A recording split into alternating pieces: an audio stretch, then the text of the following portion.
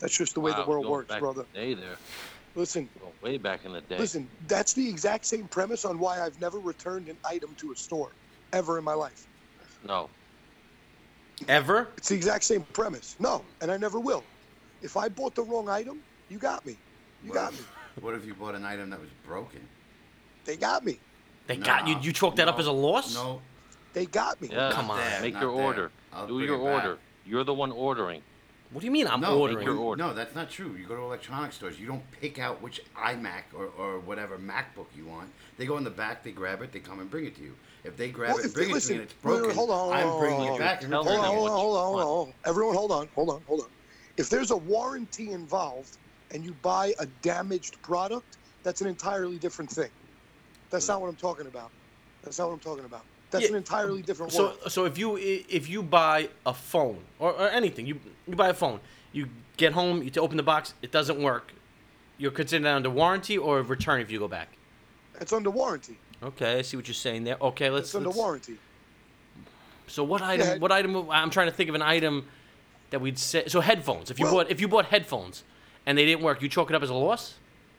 Yeah, absolutely. Oh, come on, Bill. Yeah. Absolutely. We're not all balling like you then, bro. It's not about balling. Now I just rock with no headphones until I can afford another pair.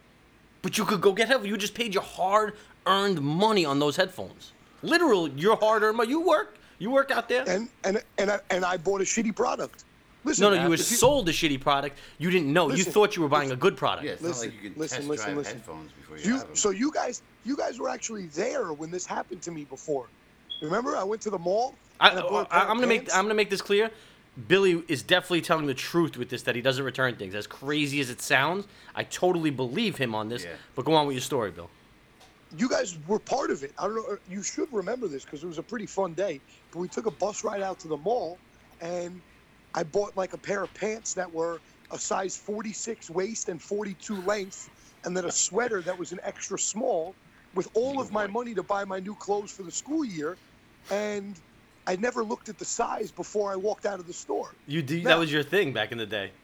Well, it was. Listen, I should have looked at the size. I didn't. And I agree with you on that, Bill. You're buying it. So you had the pants. So you went in with the pants, and I didn't go in with the pants. I mean, you left. I think I ended up giving those pants to Brian Lever because he got wet one day and he needed a pair of pants. They fit him? No, but it was better than no pants. I guess you're right. No pants party. Remember the no pants party? Yeah, but like we were going to hang out with some girls and like it was a party and somebody spilled something all over his pants. So I was like, here, take these pants. I got a pair for you. That's good. You want a sweater too? Extra small.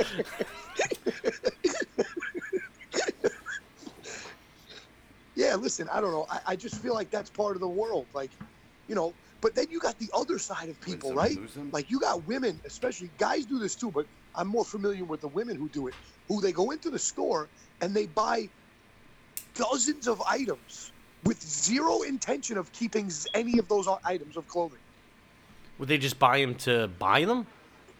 They go in the store, they spend 2 hours selecting these clothes, right? Then they spend another hour in the dressing room and they try on all these clothes. And then they take them home. And then when they take them home is when they don't like the way it fits anymore. Or they don't like the color in the light that they're seeing it. Now they go back and return all those items for store credit. And you know what they do? They buy another dozen items. And they keep this really bizarre cycle of refunded money on a card. It's fucked up, man. It's fucked up. But it's a thing. That's a terrible cycle to be on. But now imagine you're that guy or that woman at the counter.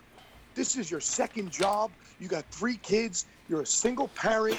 Your fucking wife is cheating on you. You're working as a security guard at the mall. And then when that shit is over, you go behind the counter. And this lady keeps returning items over and over and over again. Some lady's getting mad because her coupon is expired. She's giving you fucking beef. Next thing you know, here comes Billy Griffin that he bought the wrong size pants when he just didn't even fucking look. Should he have to deal with me? I don't want to deal with me. No. You put him in the back of the closet and you move on. Lesson learned. It's the last time I ever bought a pair of pants without looking at the tag. You have thought it's the last time. on many occasions before. Yeah, but this was really the other times that I'd done it. The pants were still wearable. These were so outrageous. I don't even know why they were selling these in a normal human-sized store. Yeah, it's a big and tall size. That should be sold at a store called Tiny. You know what I mean? What, the pants were big though, right? Did I miss that? Yeah, but every huge guy you've ever met was called Tiny. Oh, Tiny. Little, Nicely right? done. Nicely played there. Come on, man. Come on, bro. I know we've been off for a week or two, but... Let's go with the program here. That was good. Guy. Woo! That was good. Now, entering Billy. the game.